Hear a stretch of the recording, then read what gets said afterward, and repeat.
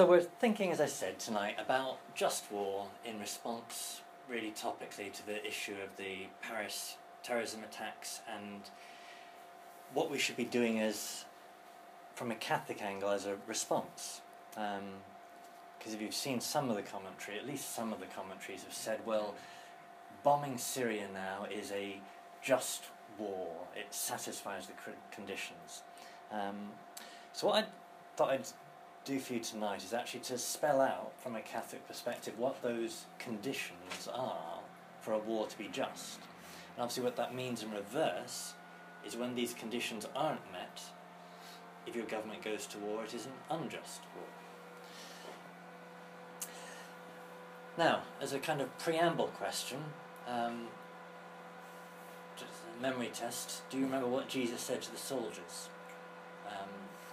Because this is relevant, because some people say, or presume, that a Christian is a pacifist, because that was kind of, or is, a kind of politically correct image of Jesus. But we actually know from the Gospels what Jesus said to soldiers that came to him. Did he say something like, be content with the wages and not to extort? Exactly. Whereas if being a soldier was in itself wrong, he'd have told them to give up soldiering, the way he told other people to give up certain things. So, St. Augustine puts it this way. He says, if the Christian religion forbade war altogether, those who sought salutary advice in the gospel would rather have been counselled to cast aside their arms and give up soldiering altogether. On the contrary, they were told, rob no man by violence or false accusation, and be content with your wages. If he commanded them to be content with their pay, he did not forbid soldiering. So, soldiering, when is it just, when is it not just? Another question then, preliminary, the question of self-defence. So, if this lady here, attacked by an assailant, if she kills him in defending herself, Catholic moral analysis would refer to this as what would be called the principle of double effect. One action with two effects. She defends her life with lethal force. She's aiming to save her life. She kills the assailant. Now, if the minimum force she can use to protect herself is lethal, then it's proportionate. If actually a slap in the face would have been enough to make him run off, but actually she didn't like him and she killed him, well then it loses all of the justifiability in using violence. And obviously that has an immediate, or pretty immediate, application to the question of war. So the Church says, this is a quote from the Catechism, legitimate defence can not only be a right, but a grave duty for one who is responsible for the lives of others. The defence of the common good requires that an unjust aggressor be rendered unable to cause harm. For this reason, those who legitimately hold authority also have the right to use arms to repel aggressors against the civil community entrusted to their responsibility. So there are those who are responsible not just for themselves, defending themselves, but defending a group. That if you're a father, you have a responsibility to your family. They look to you to protect them in lots of different ways. And the reason we have governments is to serve the common good of those they are over. And among the protecting that common good is the physical protection of safety.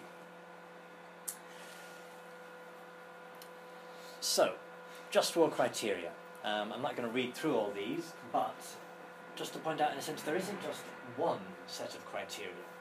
St. Thomas Aquinas, in the 12th century, he gives probably the most famous list. The American bishops in the 1980s, the midst of the Cold War, they gave a much more detailed spelling out. The Catechism, more recently than that, similarly spells things out. So there are a number of criteria.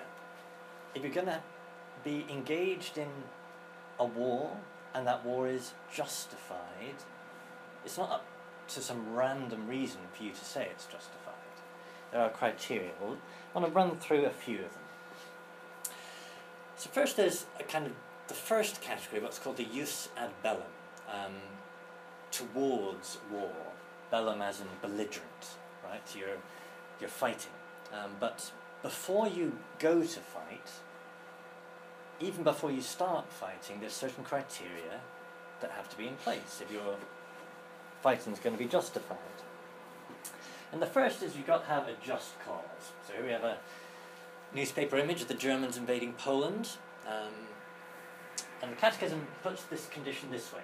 The damage inflicted by the aggressor on the nation or community of nations must be 3 points: lasting, grave, and certain. So if you have an attack, but then it's gone, then it's not lasting. That doesn't then kind of justify you in launching a prolonged response. It's got to be grave. It's got to be something serious. So, when the French insult our Queen, that's not a grounds for going to war. And certain. Certain actually is, I think the first time I'd have seen that condition, I wouldn't have really considered it very important.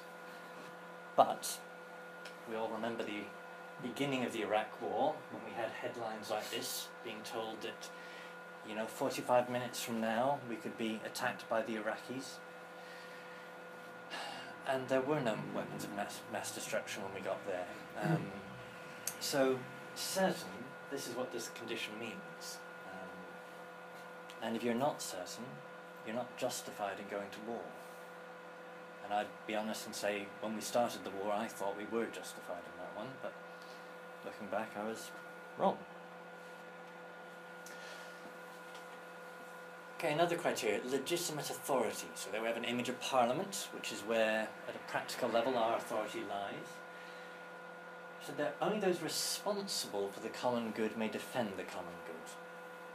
So you are not in... from a moral perspective, you can't just decide yourself to buy some guns, get in a car, drive over to Syria and start shooting people.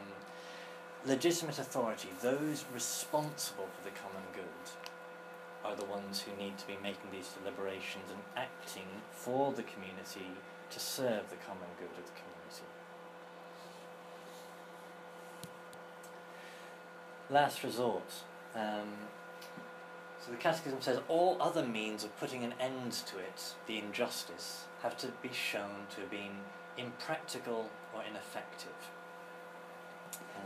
So diplomacy, international pressure, sanctions, blockades, covert actions, small-scale raids, all kinds of other things that might, against some just causes, be sufficient to remove the problem. Those have to have failed before war becomes a possible means of achieving justice. Now I have here an image of two cowboys facing each other down. I've said here, you don't have to wait until you're dead to defend yourself. So if you wait until the other guy has shot you, it's too late to pull your gun. So when moral theologians talk about last resort, they don't mean that the other guy has already got his missiles in the air towards you. But how does it relate to being certain? Because once they fire the missile at you, then you could be certain, but you may not be certain until they've done it. Moral theologians talk about what they call moral certainty. So I can be certain that 2 + 2 makes 4 in mathematics. There's another type of certainty I need to engage in action. And it doesn't give you the same type of certainty. But you're right, there's an obvious tension between the question of certainty and the question of a preemptive strike. Cuban Missile Crisis. Yeah. There's a very good historical example, which is the Six-Day War. The military build-up on the Arab side, particularly on the Egyptian side, was Yes. so great, Yes. and it was so obvious that they were going to attack, the Israelis viewed it as morally certain and wiped them out on the ground, more or less. Right. So, having said we need to be certain, a preemptive response is sometimes justified. Okay, completely different question. What's called the probability of success. So, two dice here, rolling to see what the odds are going to be. Catechism says there must be a serious prospects of success. One of the theologians I study puts it this way: it would be immoral to spill blood in vain. So you know you're going to lose, but you send your army in anyway, and you just kill people. So what this criteria is saying is there has to be a serious probability of success. You've got to look at the options, and if you're going to use war as a tool to justice, well, you have to think that it's likely to achieve that goal. It's very difficult with anything to do with war to predict probabilities. Right. History's littered with 300 people sort of holding back an army of many, many thousands, and those sort of things, which on paper, that's not going to happen. There are certain rules, and you take the Falklands, if you're invading an already held position, Right. then the factor in terms of number of extra troops you need is quite dramatic. We had nothing like that for the Falklands, but the outcome went the way it should have. So it's quite a difficult thing to estimate what the probability is. Perhaps you could interpret it by saying that it would be immoral if it was clearly futile. That would certainly be putting it in the reverse, and then somewhere in between. But that this is one of the questions you've got to look at in terms of thinking, is it moral to be engaging in this?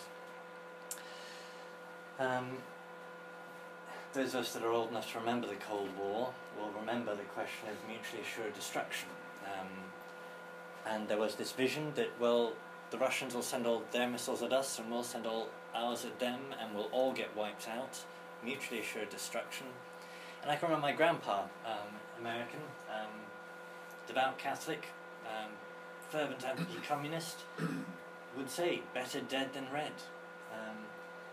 But that isn't actually a summary of church teaching, right? So, better dead than red is a zero probability of success. So a Catholic perspective would say, well, you've got to somehow look for another solution again.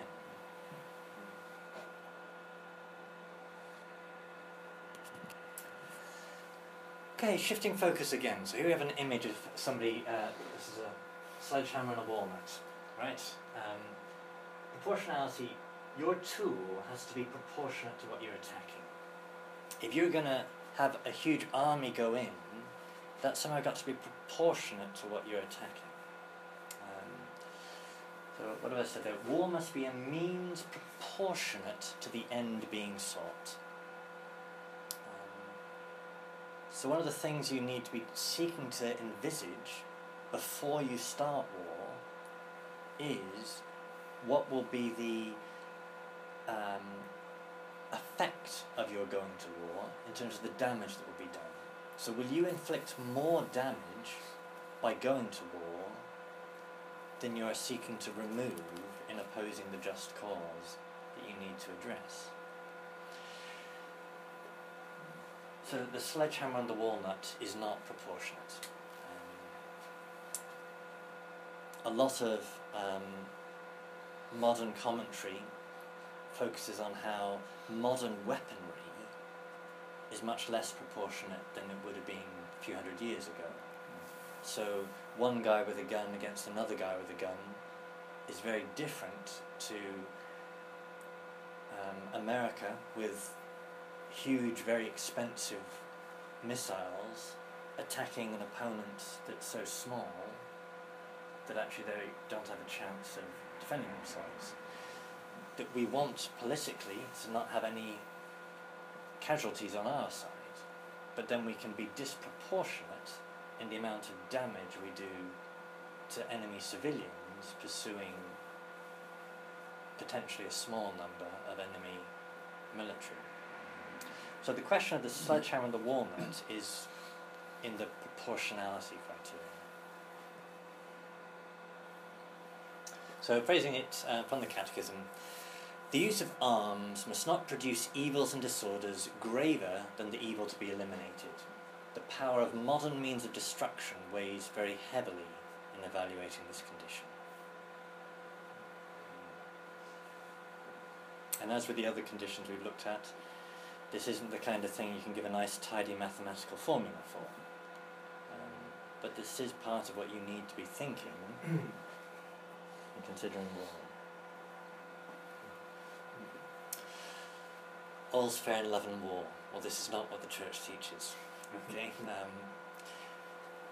So the other criteria I was describing were jus ad bellum. So before you go to war, thinking what criteria have to be true if war is going to be justified to start it.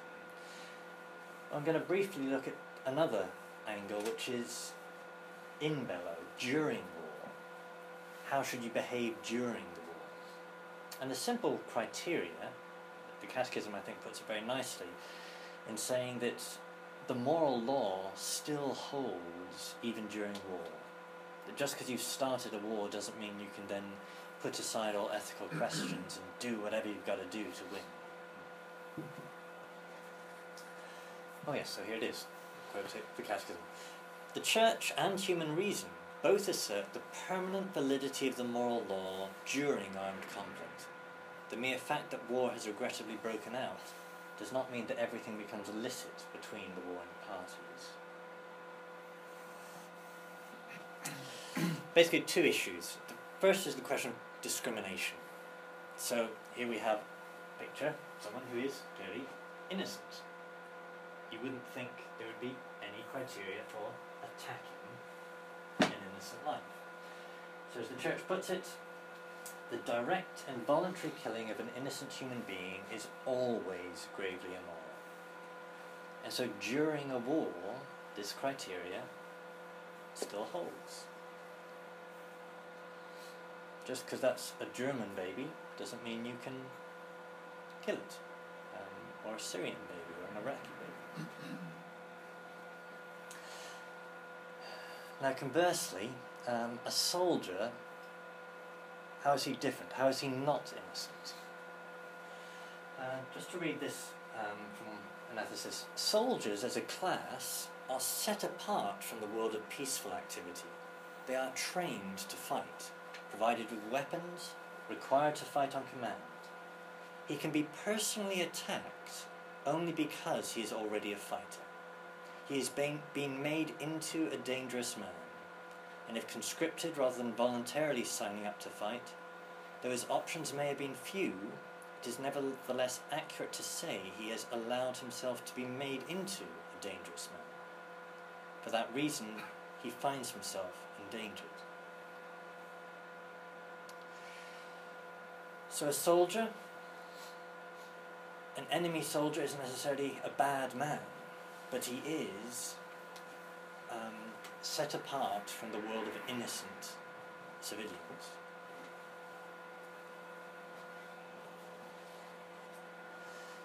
So, again a picture here of civilians, not a legitimate target. Now, a more likely scenario, the question of what's called collateral damage. So, you have an airstrike hitting a military base and a side effect killing some civilians. Discrimination, if you are aiming at the military base, not aiming at the civilians, then you satisfy the question of discrimination. There's another criteria of what's called proportion, but that the aim of your attack has to be a military attack goal. It can't be to terrorize the enemy civilians by aiming at civilians. Despite the fact that's what we did against the Japanese with the atomic bombs, and what we did to the Germans in carpet bombing their civilian populations in World War II.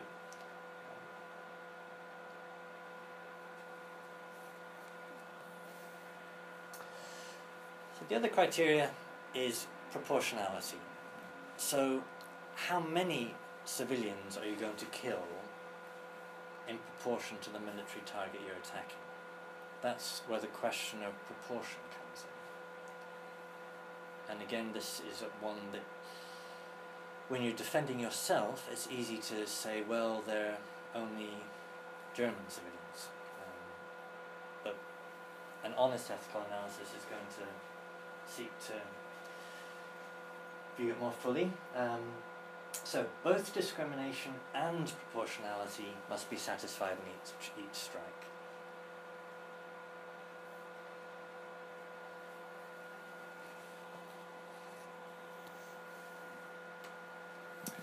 Well, where does this leave the question of pacifism? So here we have an image of Mahatma Gandhi, probably the most kind of recent high-profile pacifist. And of course, if we think of him, he was successful in his outcome by the means of a pacifist. Where does the church stand with that? Well, let me read all of this from the American bishops.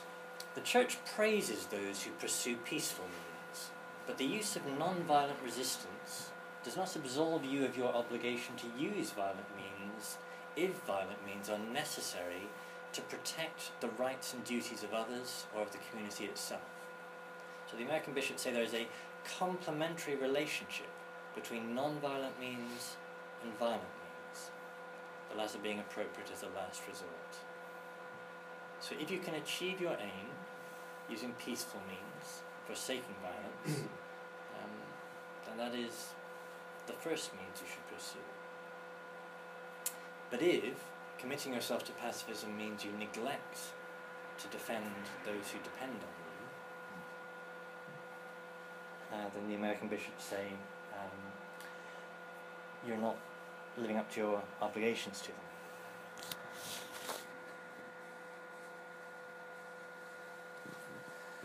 Well, the war against terror.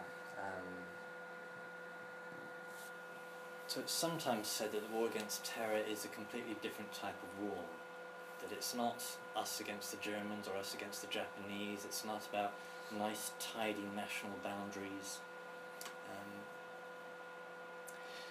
But a number of Catholic commentators would say, actually, we look historically and don't just look back at the last 100 years, the First and Second World War, but a large number of wars that would have been fought under Catholic just war criteria have actually been against guerrilla-type groups within nation boundaries. So actually, it's not as new a question as it might seem. Modern technology puts, you couldn't have flown an airplane into a civilian target 300 years ago, but you could have had a raiding party of a couple dozen guys go into a village and kill a lot of civilians. So in many ways, the moral questions in the war against terror aren't that new. But, so 4 issues. Question of competent authority. Who is the authority to decide who can attack and who we're going to attack? Therefore, with that, who is the enemy? Somebody's done it, but who are the people we're going to attack as a response? What is proportionate? Well, I mentioned that a bit. And the question of preemptive strike. So, preemptively, we went into Iraq. The United Nations was kind of vague, I seem to recall, on elements of that.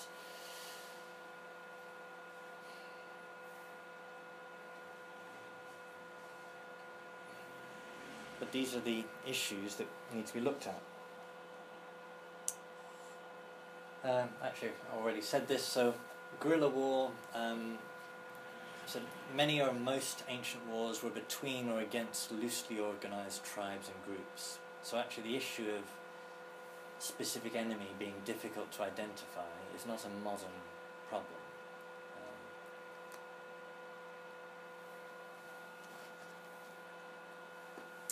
Okay, it's moving towards kind of my last point. Question of assassination and tyrannicide. So tyrannicide, killing a tyrant. Now we, with our upbringing, would probably not think there is much to think about with the question of assassinating Adolf Hitler.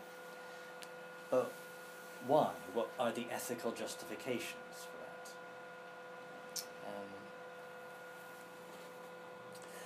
I said, summarising 4 points here. Authority exists to serve the common good. A tyrant does not serve the common good, but rather his own good. Tyranny, and I'm quoting here St. Thomas Aquinas, is an act of violence, a kind of criminality.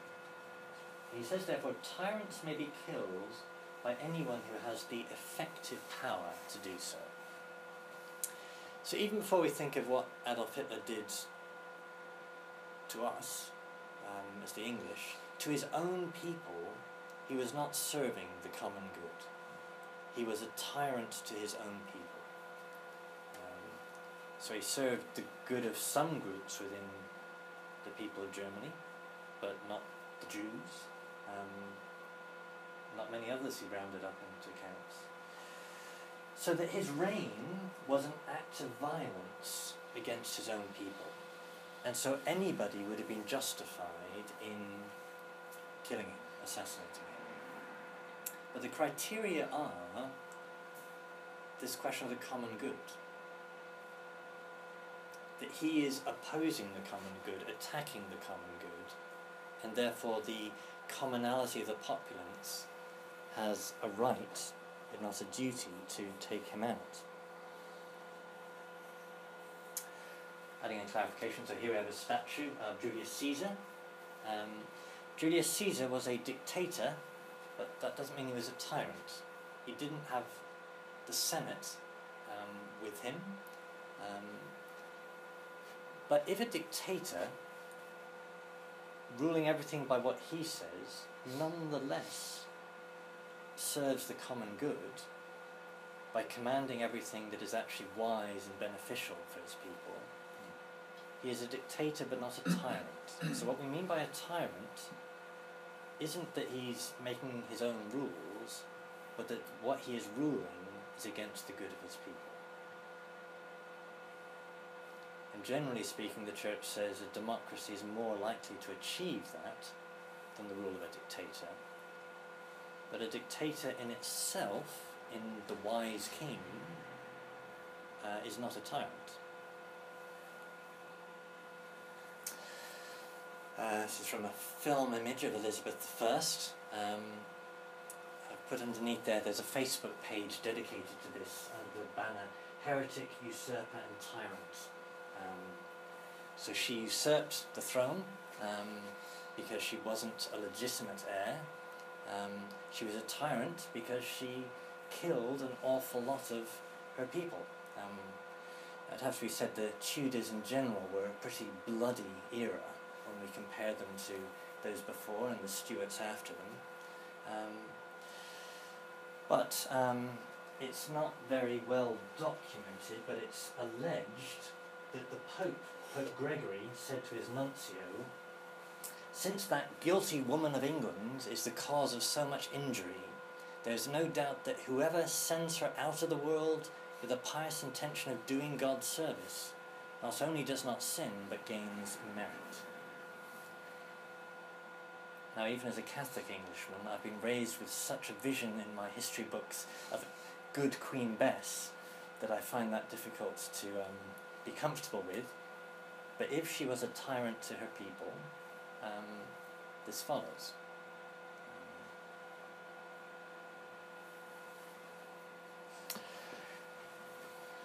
And so we ask that same question with respect to Osama bin Laden. He's not a ruler of his people in the same form, but his opposition to the common good, if we can say that's the case, his threat to the common good would justify assassination by the same sort of criterion.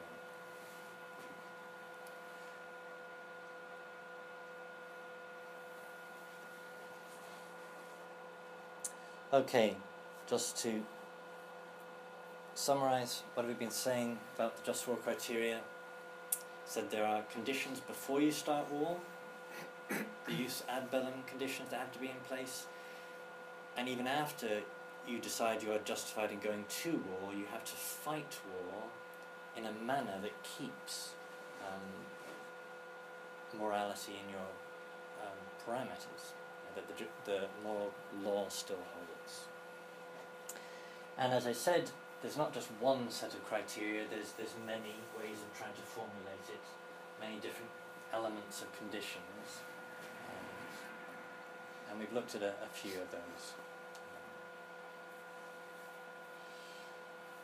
So we talked about during war, discrimination, proportionality, beforehand, proportionality, probability of success, and a few of those others.